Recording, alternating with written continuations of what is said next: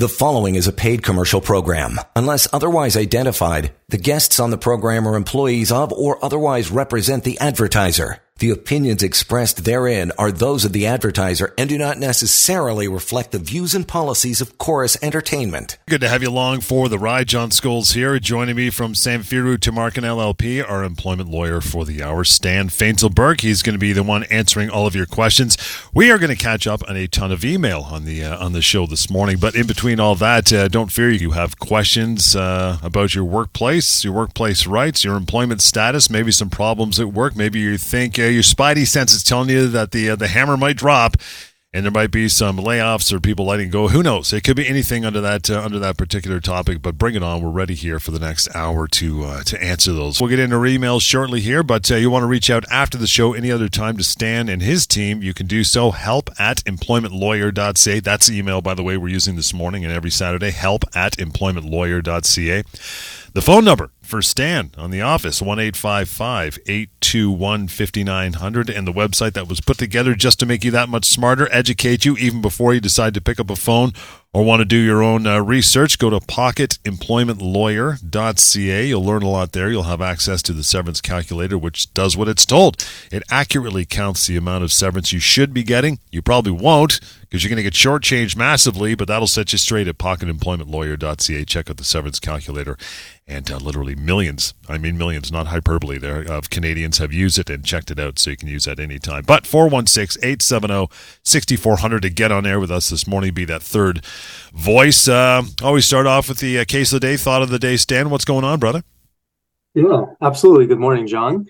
So I wanted to start off by talking about a case that I recently saw dealing with one of the most fundamental aspects of employment law, which is the duty to mitigate. And it's a duty that I find that a lot of employers, frankly, get wrong and don't really understand how it properly works. And this case specifically shows exactly how an employer can get it so wrong that they can't rely on a person's failure to actually turn down a job. In this particular case, John, so we had an employee who worked at a warehouse for a company since about 2006, was there for about 13 years, kind of a low-level warehouse team lead job, so not a job that we would say is particularly difficult to replace. And this company that the employer was working for ultimately made the decision that they're going to outsource the entire department, and they were basically outsourcing it to a third party, which they then came to the employee and said, well, this third party is going to hire you on the exact same terms that you're working with us. And so he went and spoke to this third party about the job. And, there were a couple of small discrepancies in terms of compensation. They were going to make him co-pay for benefits, and he wasn't going to get the same amount of sick days as before.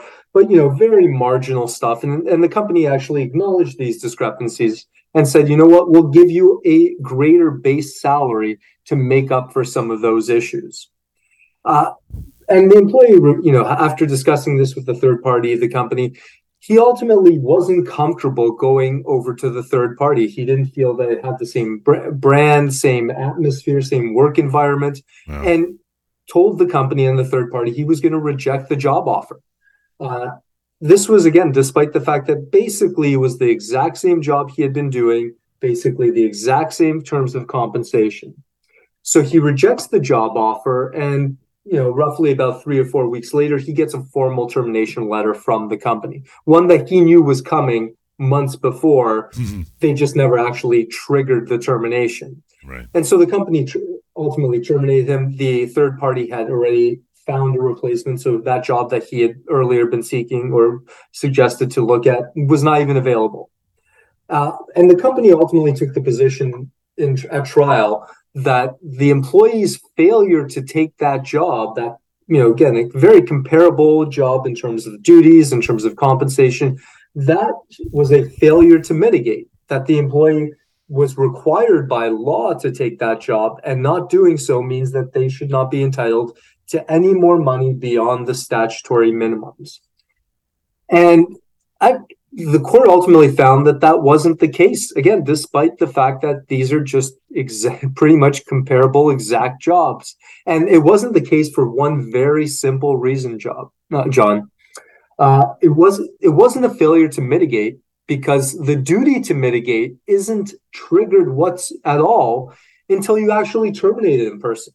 Because when you think about what the duty to mitigate actually means, it's the obligation to go and find work to replace the one you've lost. Mm-hmm. So if you haven't lost your job by being terminated yet, there's no requirement to take any job before that happens. And even in this case, John, even where this employee knew they were going to lose their job, and even in this case where everyone knew what was going to happen in the future and it was going to be outsourced, that wasn't enough because the formal termination itself didn't happen until after the employee rejected the outsourcing job.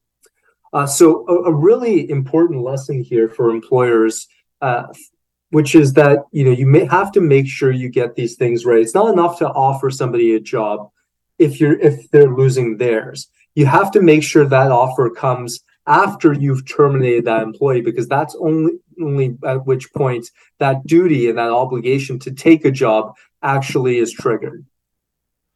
So what happens as far as the other side with compensation and everything else? Is there a rule there as well? In terms of comparability? Yeah. Yeah, I mean, there's no hard and fast rules. Right. Just like anything in employment law, it's very contextual. You look at the facts of the situation. Frankly, you look at the empathies of the situation, and the empathies are always going to be partially in favor of the employee because you have a giant company on one side, right, and a poor employee, warehouse worker in this case, on the other. So there's no, again, hard and fast rule as to how comparable a job or a compensation package has to be. So, I think of it in terms of how we think of constructive dismissals, and we often tell employees that if the compensation that in terms of reduction is more than 10% from your previous income, that's usually the triggering point for constructive dismissal. And I would look at it the same way here. If they're going to, again, change the margins of your compensation, like make a copay or something like that, that's probably not going to be enough to say, well, that job's not comparable.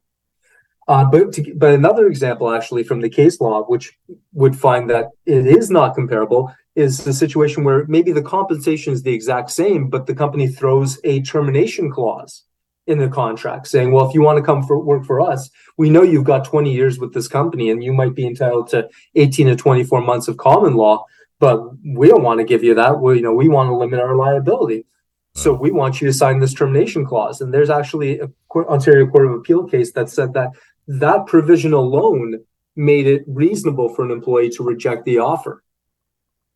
Well, you got to figure if you got someone who's been there for 3 or 4 years, maybe if if the job is good, there's other benefits to it. They'll say, I'll eat it up and sign. But yeah, if you're talking someone with 25, 30 years experience, and this employer with this contract does not want to recognize previous service, I mean, even if they say they love you and going to keep you forever, things happen. And if you end up signing that, and 6 months or a year later, man, you get sacked, you have just lost out on tens of thousands of dollars, right? Yeah. Absolutely. I mean, one clarification. I mean, they do have to recognize the service, at least for the statutory perspective. Right. There's a clear provision in the ESA that says, hey, if you are the buyer or seller or successor employer, and successor is defined in very broad terms, even a situation like this where you're outsourcing someone's employment, that could very easily fall under the successor or sale of business provision. And you essentially force the outsourcing company to recognize the previous service. But what it allows the third party to do as well is to come in and say, well, you're a new employee to us, because there's a sale of business. Whenever there's a sale of business, technically your job ends with one employer and you're starting a new employment with the other one.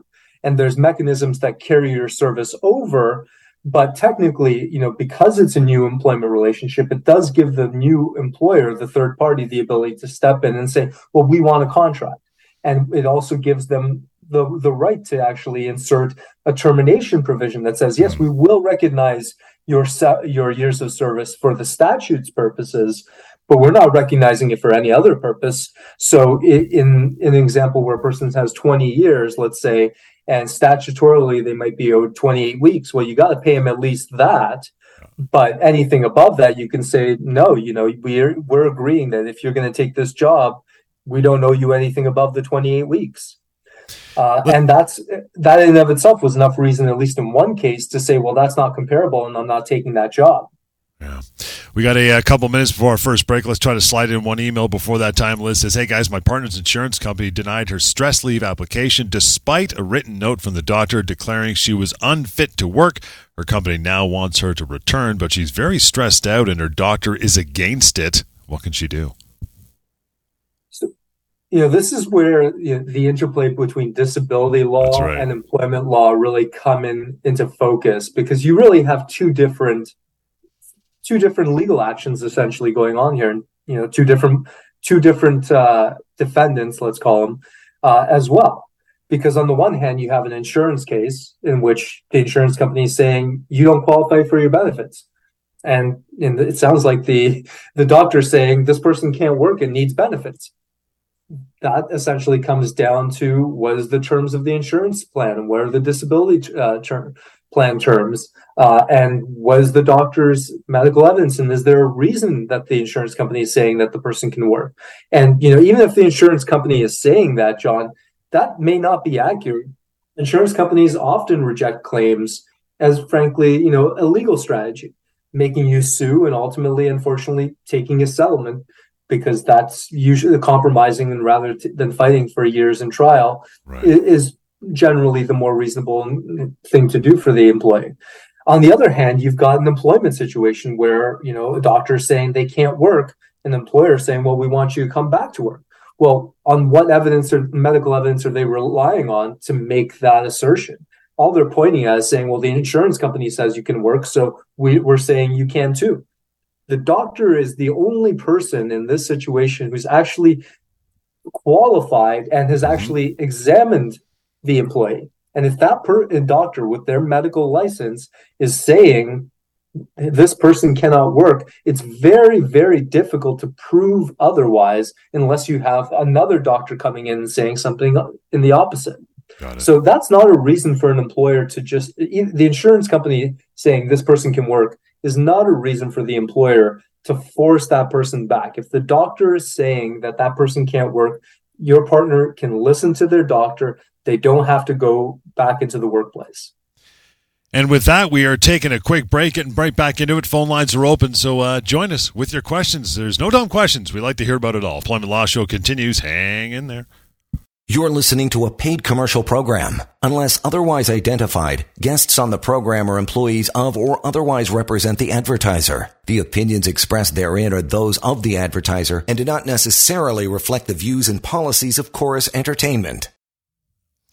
And we are back at it. Plenty of time for you to catch us and join us here on air. Stan Fainselberg is your lawyer this morning, and he's got the answers. Get you started down the right road anyway. The email address is kind of what we're concentrating on this morning on the show. That is help@employmentlawyer.ca. That's the email address for all time, not only just on air, but you want to reach Stan and his folks, his people, his team outside the hour of the show. That is what you use, help@employmentlawyer.ca. Okay, we're moving down the email list, pal, that you sent me. Got Jane right here. Says, Jane, guys, husband's been on LTD. Oh, an LTD question. On LTD for almost 2 years. He's got brain cancer. His company will be terminating his extended health care benefits once he has been on LTD for 2 years. Is this legal? I feel like we're doing the disability law show today, John. Exactly. That's after. Yeah. Yeah. So, Jane, the question really comes down to whether or not they're treating your husband differently in some way than they would any other person in the situation. So, to give you an example, if the company has a policy, and I've seen companies with these types of policies that say that after 2 years, we have a right, after 2 years of no active service, we have a right to cut off your benefits and not continue to pay those. Well, in that situation, it would be legal because it's not discriminatory. They're not doing something and treating your husband differently in a situation. They have a specific policy that applies uniformly, presumably, to everyone. And whether a person's on LTD for 2 years or whether they're on mat leave for 2 years, for example, that policy would apply and the benefits would essentially be cut off.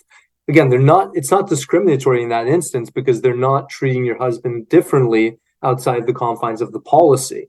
Now, if they didn't have that policy, and let's say they just gave your husband the benefits for 2 years as a gratuity because they wanted to, well, notwithstanding the kindness that they've provided, because they technically don't have to continue benefits. You have to start from that proposition. I mean, benefits are ultimately a form of compensation, and no one would expect them to continue paying a salary.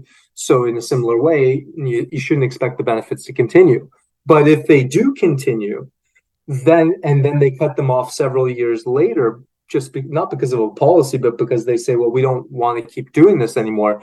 That could be discrimination, because there's no uniform rationale for it. They're not treating everyone the same. They're doing this arbitrarily. And then they would have to essentially try to prove that it wasn't discrimination because they weren't treating you differently in some way, which they clearly are, or that there was some undue hardship that keeping you on the group benefits would impose upon the employer, which presumably, considering the cost of benefits, would be a very difficult thing to prove. Yeah. So, like many things, John, it depends on the context, depends on the facts. And there's situations where it could absolutely be discrimination, and there's situations where it very much isn't discrimination. And as Stan kind of alluded to when beginning to answer this email, anytime you want to reach out to Stan, if it is a combination, because there is always tons of interplay between disability and employment, perfect situation right here. Reach out to Stan. He'll flip your phone call across the hall to the disability folks at the firm, because they got a complete other section, as you know, if you catch our show here on 640, the Disability Law Show, that can handle both, and many lawyers, as you will mention, Stan, do both. So you're in good hands if it ends up being an LTD thing overlapping in employment, or vice versa. They've got you covered anyway. Tony's up next. Is, guys, having had received a recent severance, would I be able to apply for EI without any penalties or clawbacks? What do you think, Stan? Yeah. So the way EI works, John, is that you can't collect severance and EI for the same period of time. So let's say Tony got a 20-week severance. What would essentially happen is that he would be paid his 20 weeks, or let's say it was a lump sum. The employer would, on the record of employment, put down in one of the sections that basically that they paid him a lump sum of 20 weeks of severance. EI would then process that claim and presumably see that, and then tell that employee that your entitlement to EI doesn't kick in until week 21. So in that, you essentially can't collect both. And there are sometimes situations where a person gets EI and then we settle their employment case, their severance, after the fact. And that does create a unfortunate delay, because what it requires the employee to do in that situation is to go to EI, tell them they've got the severance money, and then figure out how much money they actually have to pay back to the government, because again, they were collecting EI for a period in which they're now getting severance, and you can't do that. So in that scenario, essentially, you have to give the money back to EI, get your severance. When that severance runs out, so let's say you settle that month at week 10, it's a 10-month severance. You pay 10 weeks of EI back. You collect your severance for 10 months. You're still unemployed at month 11. That's when you can start collecting EI. Okay. Whether that's a penalty or a clawback, I mean, it probably falls more under the clawback provision, and it's a bit of a difficult process. And I generally, if it can be avoided, it's best to try to avoid it. But ultimately, that's how EI works. You can't get both at the same time, and there's just no way around that. Does it make a difference, Stan, with the structure of the severance, meaning if you get a lump sum payment all at once, or if it's pay continuance over time? As using your example, if it's 10 months severance, I mean, if it's over 10 months that they pay you, does that make any difference to this whole calculation, or no? Not really, because EI will essentially, again, as I mentioned, the employer has to tell them, or you have to tell them, depending on timing, depending on when the settlement happens, let's say. And EI will do its internal calculations, and it'll tell you you're only eligible for EI at this point. The one thing in which it does depend heavily, though, is when you apply for EI. Because if you're getting 10 months of salary continuance, then it's as if you're still on payroll and you're actually accruing insurable hours, which are different than regular hours. It's the way that EI calculates how many hours you need to qualify before you even can start collecting EI, because you need about 600 insurable hours. Right. So if you get 10 months of salary continuance, that continues to count as insurable hours, and you can apply for your EI at the 10-month mark. If you get a lump sum, you just get the money. So if you were to apply 10 months after you receive that lump sum, because you're not accumulating insurable hours, you may no longer qualify for EI. So that's the one really important distinction that I always make sure that my clients are aware of. If you're getting the money as a lump sum, you need to apply immediately, even if you don't qualify, so you can make sure that they have that application, you have your insurable hours banked. That's a kind of a break off from that point before we get to another email with your clients. Stan, I mean, I guess if I was in that situation saying, Stan, handle my case, I would, I guess there's tax implications, whether, what part of the year it is, fiscal, blah, blah, blah. But I think I would prefer to say, just give me the money. Show me the money, man. Let me just take a lump sum and run. Is that always the case with most of your clients? Is that generally the advice you give, or is there a reason why they would do pay continuance over time? Other than a tax implication bleeding into the next year and not getting absolutely hammered for tax if you get a lump sum, December 31st type of thing, right? Yeah. No, I would say 80%, maybe even 90% of people want the money up front as a lump sum. There's a lot of reasons for that. There's a lot of the emotional aspect of, I just want to be done with this company and just give me the money so we can go our separate ways. There's also some good reasons where in certain situations I might advise a client to take the salary continuance. For example, a lot of benefits and pension plans won't let you stay on as a participant unless you're an employee, quote unquote, on salary continuance, essentially. So if you take the lump sum, well, you lose out on pension potentially. And that pension over 10, 12, 16, 18 months, that could be 15 grand, 10 grand of contributions from the employer, if not more. So why lose that if the only thing you're really, the only trade-off is, well, I'll take this money over a period of time. The biggest concern, and really the largest factor when kind of evaluating between the two structures, is what is the company's financial situation? Because if the company has a typical financial situation, if you think they might go into creditor protection, bankruptcy, get that money and get out. Yeah. Because if you're on salary continuance, you can have 24 months. That's great. Company goes bankrupt at month 5, you're not getting anything else. Exactly. So that's the biggest really consideration. And then from there, there's other reasons why certain people may want salary continuance, but predominantly most people want the lump sum. All right, let's get to Jacob quickly here. He says, guys, I was on a disability leave when my company restructured our department and let go 20 people, including me. Are they allowed to terminate me if I'm on disability leave? Ooh, that's not a good one. I feel like we should call Savan for some of these questions. Yeah, Savan, you're doing termination in the next show, okay? Sorry, Phil. So, again, like so many things in employment law, context is so important, and it depends. If a person is being let go because their entire department has been eliminated and outsourced, well, and there really is no other job to comparably move that person into, well, that's not discrimination because they're not treating you any differently. They've made a business decision to let go everybody in the department, and you just happen to be a person on disability leave within the department. Now, if you're on disability leave and they only terminate you, well, that, and nothing else really is happening at the company, that's a pretty shady situation. I mean, a lot of companies are not so ignorant these days to specifically say, hey, we're terminating you because you're disabled, or hey, you've been on leave too long and we're going to go find someone else because we don't want to keep waiting. But there's certainly circumstantial evidence that you can build on, like, hey, why am I the only one who's being let go, and what's the rationale for it? That leads to the obvious conclusion that you're being terminated, at least by some tiny fraction of the rationale, because you're on a disability leave. So, like so many things, John, it depends. And it can be discrimination. It could be not discriminatory. I actually have an interesting situation that recently came in my practice, kind of very similar to Jacob's question, where a person who was on a mat leave in this case was told about 6 months before her return that they're changing her job so that she now needs a official CPA designation to continue doing it. And this was a person who'd been doing this job without a CPA designation for 15, 16 years.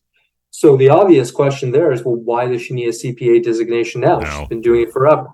And, in sussing out the facts with her and discussing the circumstances, it kind of became clear what the real reason was. They hired a new person, and it sounds like they like that person and want to keep her in the role. Well, I can understand that from a business perspective, but the reality is that you can't make that decision in the circumstances of a person on a disability leave or on a maternity leave, because you're treating them differently. I mean, you're basically creating a situation where they can't come back to the job because you changed the credentials for it for no other reason than you want somebody else, and because, again, they're on a disability leave or on mat leave. Had they never taken that leave, these circumstances would have never arisen. That, to me, is a very clear way of proving through circumstantial evidence how that person's being discriminated against. And with that, we got to get into a break. More of your emails on the way. help@employmentlawyer.ca. We will continue with the Employment Law Show. Hang in there. You're listening to a paid commercial program. Unless otherwise identified, guests on the program are employees of or otherwise represent the advertiser. The opinions expressed therein are those of the advertiser and do not necessarily reflect the views and policies of Chorus Entertainment. Back at it, John Scholes and employment lawyer Stan Feinselberg is here from Samfiru Tamarkin LLP. Reach out to Stan anytime you would like and have your own conversation. 1-855-821-5900. That's the number to reach Stan and his crew. help@employmentlawyer.ca. That's the email address we use all the time, both on the show and off. You can use that. pocketemploymentlawyer.ca, the website. Okay, Blaine is up next. Guys, I'm in sales and I just got terminated after closing the largest account of my career. Now, big shock, the company is trying to tell me I'm not entitled to the commission payment, which is well over $20,000 because their policy says I have to be actively working on the date the company receives the funds from the client. Stan, are they allowed to do this, says Blaine? Very, very likely not. Again, it would slightly depend on what the actual language of that policy is, of the commission payments. Because if they were to have language that says, a commission, you're only owed your commission once we receive payment from the company, yep. And we specifically agree that any payments that are received from the company during the notice period, we will not pay you any commissions over that time unless it falls within the statutory notice period. That type of language would actually be enough to disentitle someone from commissions. However, if the language is as simple as kind of in this email where it says, well, you have to be actively working on the date the company receives the funds, well, just like a lot of the bonus cases that we've seen where that language has been, evaluated and found wanting multiple times, it's not going to be enough to disentitle someone from their owed commissions. What people have to remember is, and the courts have said multiple times, is that a person during their notice period is still an employee of the company.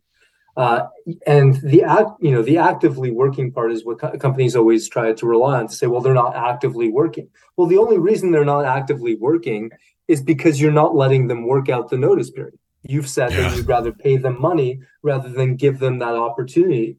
And that's how the courts have framed it. Because you've taken away the opportunity, you can't just say, well, they're not actively working, so you don't get it. It has to be language beyond that, similar to the language I mentioned earlier. And just having that type of language in a bonus policy, restricted stock units policy, commissions policy, that's not going to be enough from disentitling that employee from the commissions, as long as that payment is scheduled to happen within their common law notice period.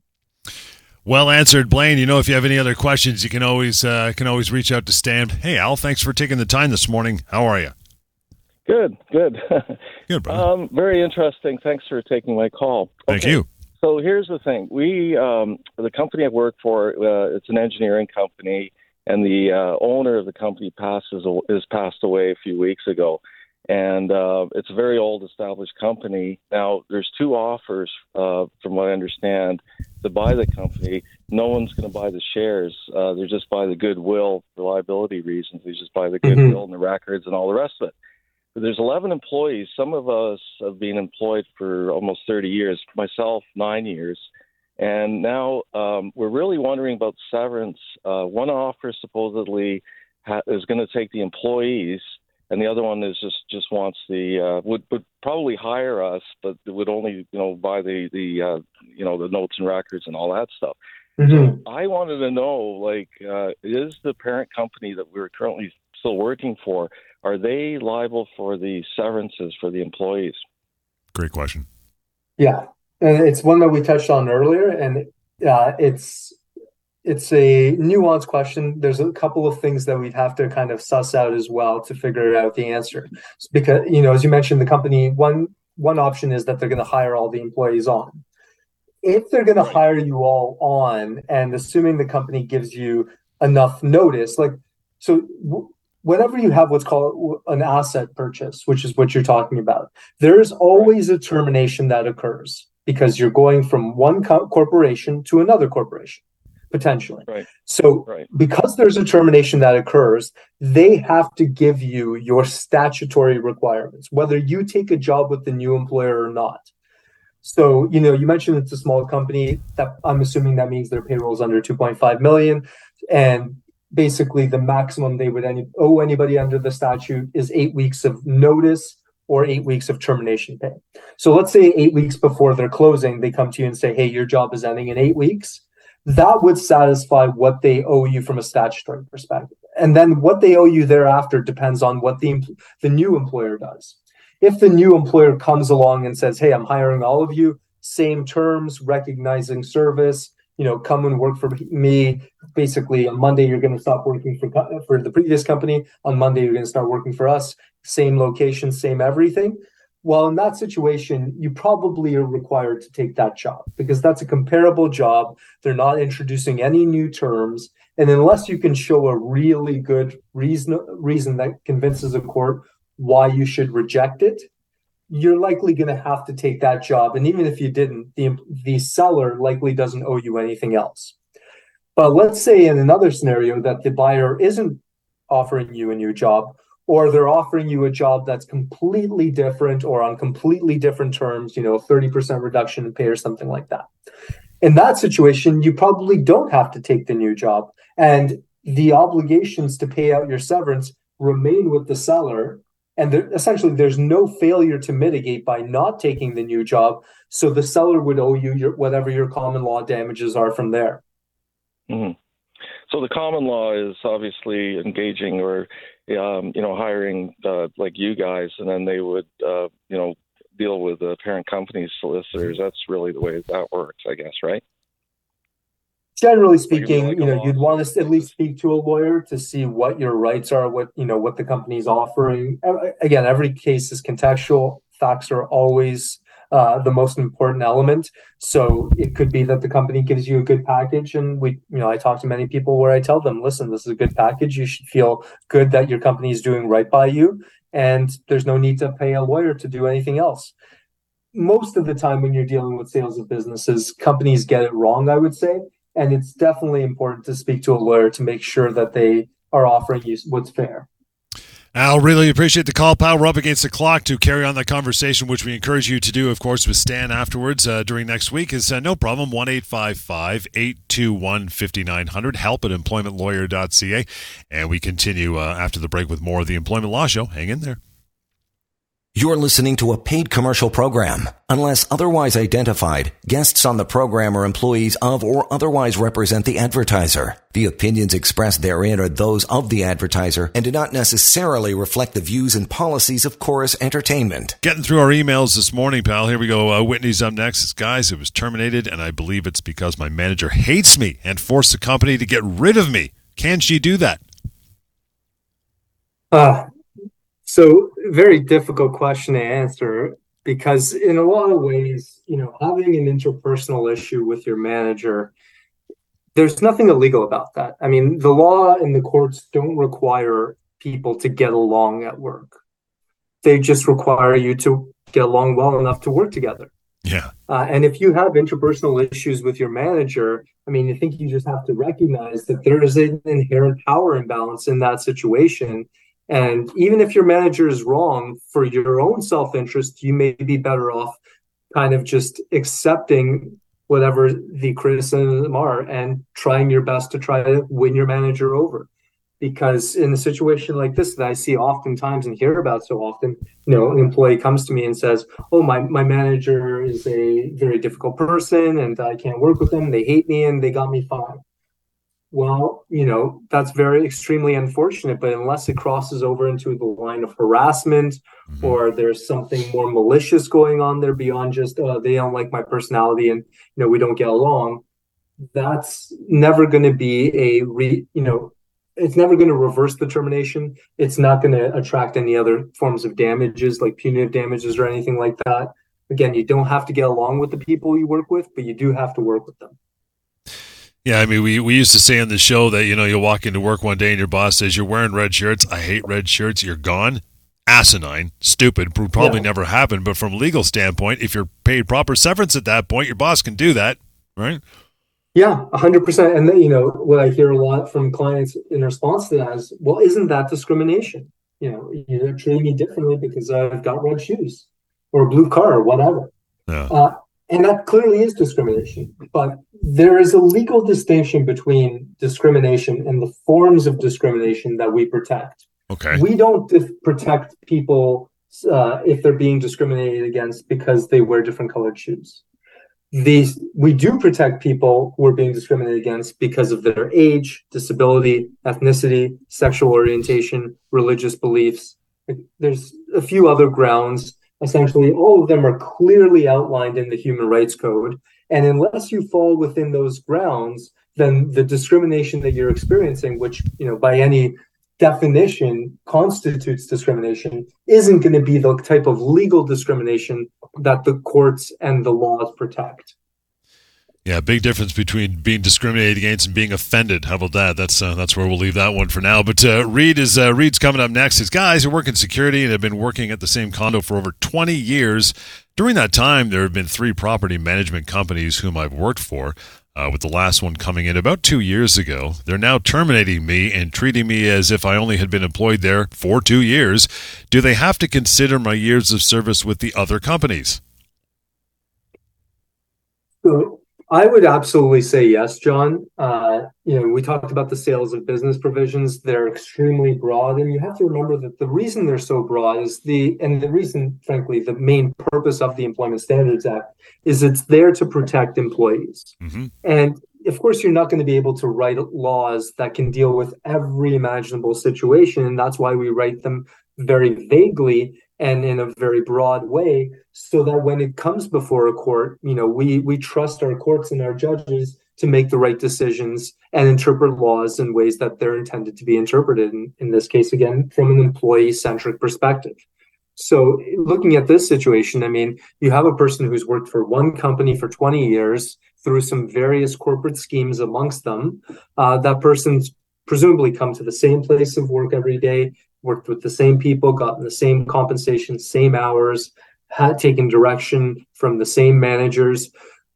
Objectively, looking at that, through any objective prism, you're going to say that that's an employment relationship. And the fact that there's some corporate scheme between these employment agencies and company to call it something else, the courts don't care about corporate schemes, just like we do, when we see a contract that calls somebody an independent contractor, we give it some weight, but that's not the end of the analysis. We're going to actually look at what was the relationship. And just like in that situation, here you're going to look at, well, what was the true nature of this relationship? And if it looks like an employment relationship, then that's what the courts are going to call it and hold, in this case, I would say the second employment agency, as well as the company in which you actually worked, to be your employer and owe you severance for the full period of time. Yeah, that whole it's interesting when we talk about get emails about matters dealing with condos and security and And landlords as well. That's one that often comes up where, the landlord in most cases in condominiums, as you know, usually gets a unit on the ground floor they live in because they got to be on site to take care of various things with the building. And, when they're let go, quite often the company who employed them forgets to include that as part of their compensation. So if they're owed, 12 months severance, they either get to stay in that unit for 12 months or they get whatever the rent would be to replace that unit for 12 months. I know we've often had that one on air as well, right? And I think that still holds true, no? Yeah, absolutely, John. It's so there's an unfortunate aspect to that because the ESA actually gives an employer the ability to kick a person out of their unit pretty quickly. Actually, I think it's something like 7 days. But as you also noted, giving that person that unit, that's compensation. Similar to how if someone gave you a car allowance, it's compensation, or a home allowance to pay for internet, it's compensation. At the end of the day, a dollar is always worth a dollar, whether you call it a bonus, whether you call it salary, whether you call it car allowance, whether you call it a per diem or in the form of a rental unit. And if you're taking away that compensation, you have to replace it because at the end of the day, that employee is entitled to be made whole throughout the notice period. So absolutely, John, while they can unfortunately kick them out fairly quickly, then they have to give them the market equivalent of whatever that rental unit would be going for. And with that, we are up against the clock. We're out of time. Thanks for your emails and your phone call. Appreciate that. You can carry on the conversation. In fact, Stan always encourages you to call him before you make any move in that workplace dealing with what could be your former employer. And that phone number, 1-855-821-5900, help@employmentlawyer.ca. And don't forget that website, pocketemploymentlawyer.ca as well. We'll catch you next time right here on the Employment Law Show. The preceding was a paid commercial program. Unless otherwise identified, the guests on the program are employees of or otherwise represent the advertiser. The opinions expressed therein are those of the advertiser and do not necessarily reflect the views and policies of Chorus Entertainment.